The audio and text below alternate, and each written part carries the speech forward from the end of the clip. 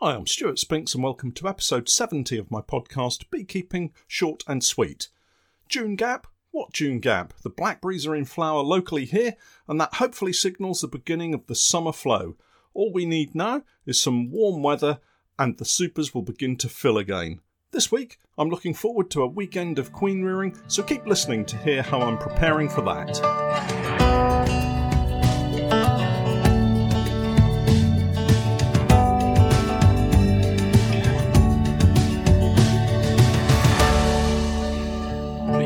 Short and Sweet, a beekeeping podcast for the inquisitive beekeeper with a short attention span. A beekeeper, in fact, just like me. This past week I've seen a heap of chatter on social media about bees starving across the UK, and to be honest, it did get me a little bit steamed up. I love the various social media feeds and get a lot of help and support from beekeepers across the world who I would never have been able to connect with if it wasn't for the interweb. But as with all things, there are always those who will not just impose themselves on it, but almost bully their way along, oblivious to how others might take their comments. They have the approach of, you do it my way, or you're doing it the wrong way.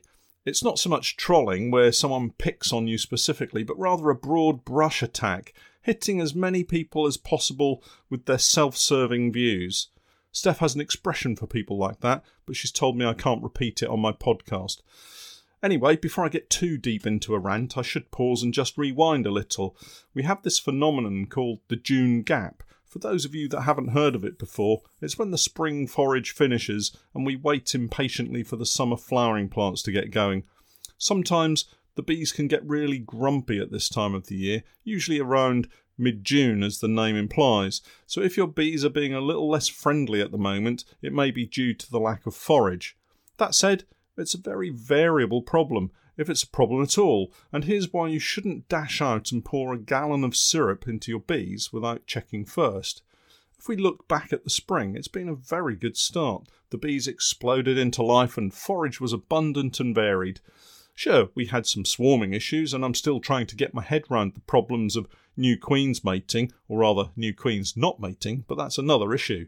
Specifically, the bees had plenty of time to fill up the brood frames with honey and stash a surplus in the supers above. But not all bees are made the same, and this is one of the reasons you might be hearing cries of feed the bees.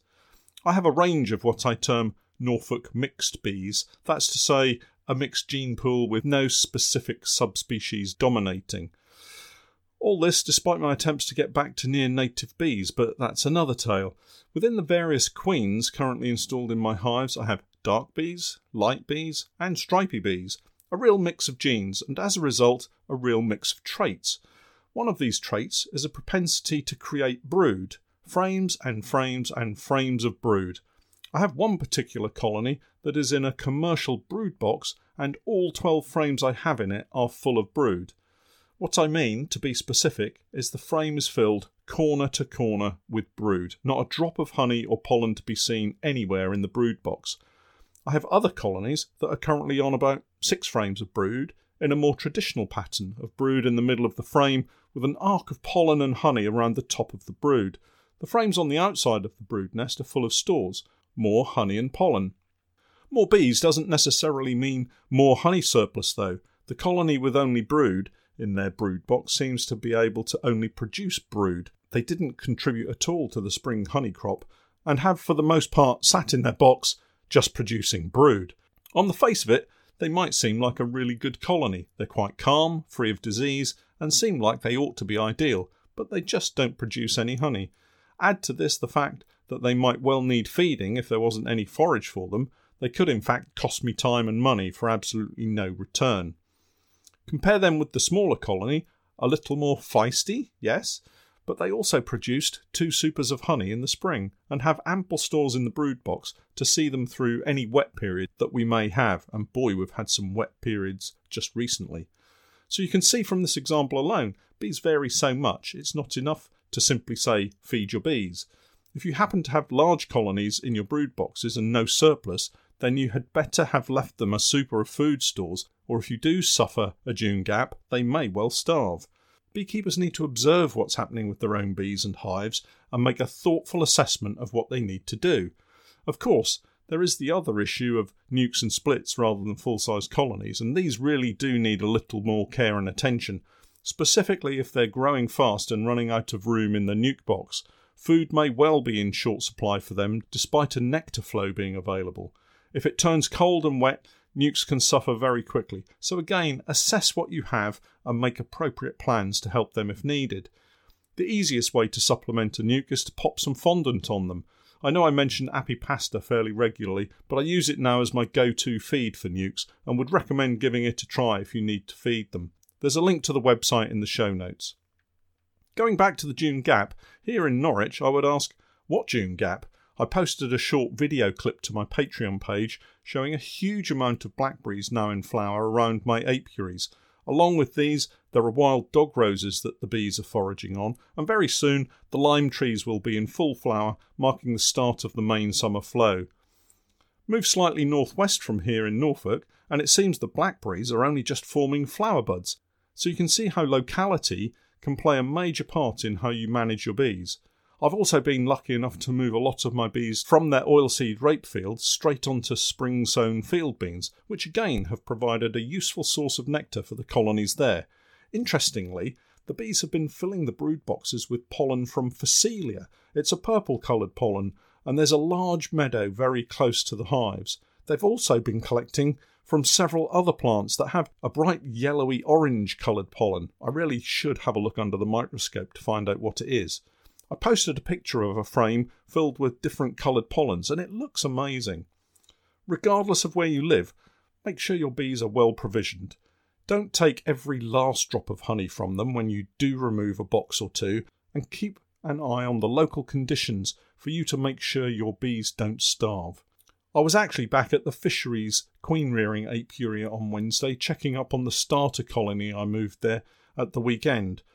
That's the apiary with all the brambles now in flower, which is great news for the queen rearing, as they will need lots of pollen to develop strong, healthy queens. I do have food in the form of syrup and pollen substitute available for them, just in case, but at the moment they're doing fine. So my original plan was to set up a cloakboard colony, but time just got away from me and I didn't get a chance to move the necessary colonies in time.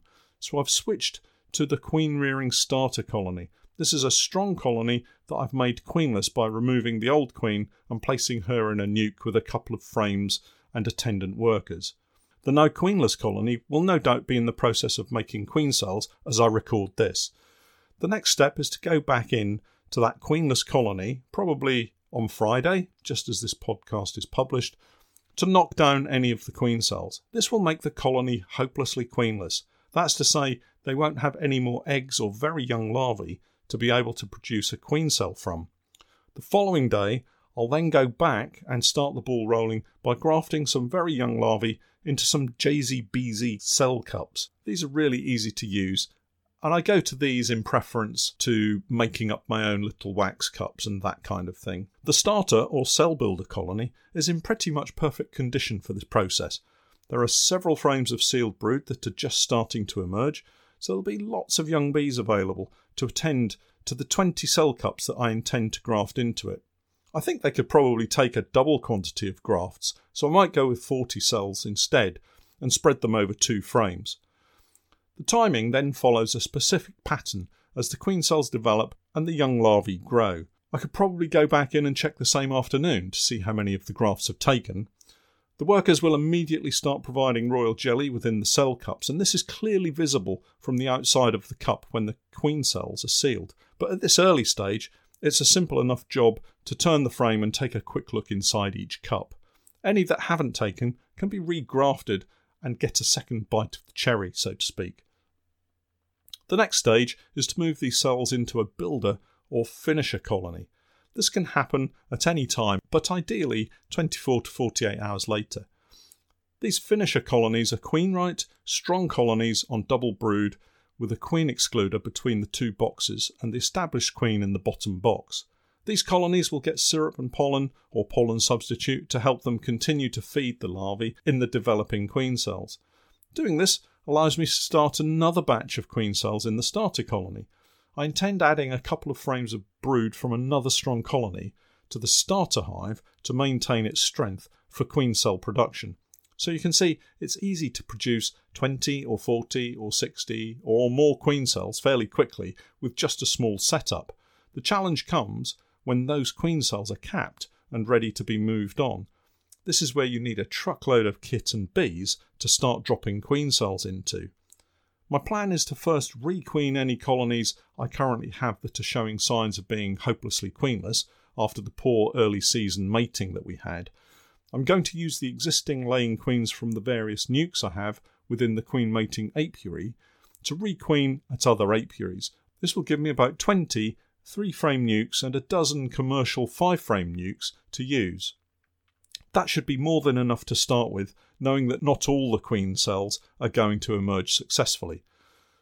I am contemplating getting an incubator, the type that are used for hatching hens or reptile eggs, and with any luck there may be something I can get second hand, as the new ones are quite expensive. If I'm able to grab a bargain, I could then move sealed queen cells from the finisher colonies into the incubator and have many more queen cells available than I could ever hope to produce using the nukes. Once I've got some queens developing, I can produce quite a number in fairly quick succession, and I really need to. To help me with the timing, I use a spreadsheet that adjusts the day and date of the principal actions I need to make happen depending on the grafting day. I just put in the date of the grafting day and all the other dates adjust.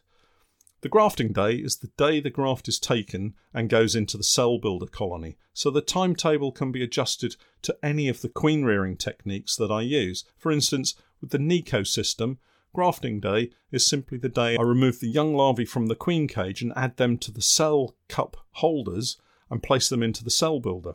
If I'm using the alley method, it's the day that I cut the strips, attach them to the cell bars and place these into the starter colony. There's a pattern here, obviously. Grafting day is the same day regardless of technique. It's simply the day the young larvae go into the starter or cell builder colony. One thing I'm not looking forward to is having to remove queens that don't fit the criteria I've set. The number one criteria for me at the moment is colour.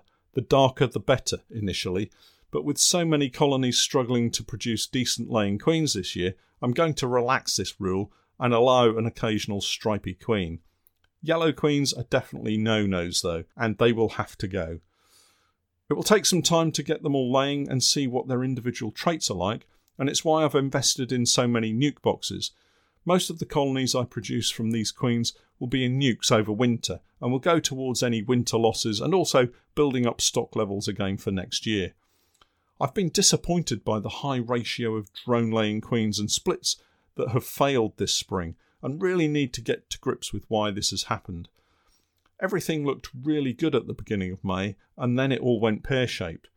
As usual, I'll have to take it as a learning experience and not get too troubled by what's happened. As I've said before, I'm no expert and continue to learn new techniques and lessons each season. I'm going to record a few videos of the queen rearing that I start this weekend and moving through the rest of the summer, so do pop over to my Patreon page and catch up with those later. Well, that's it for this week. Thanks for hanging around until the end of the podcast and keep the comments coming. I'm Stuart Spinks and that was Beekeeping Short and Sweet.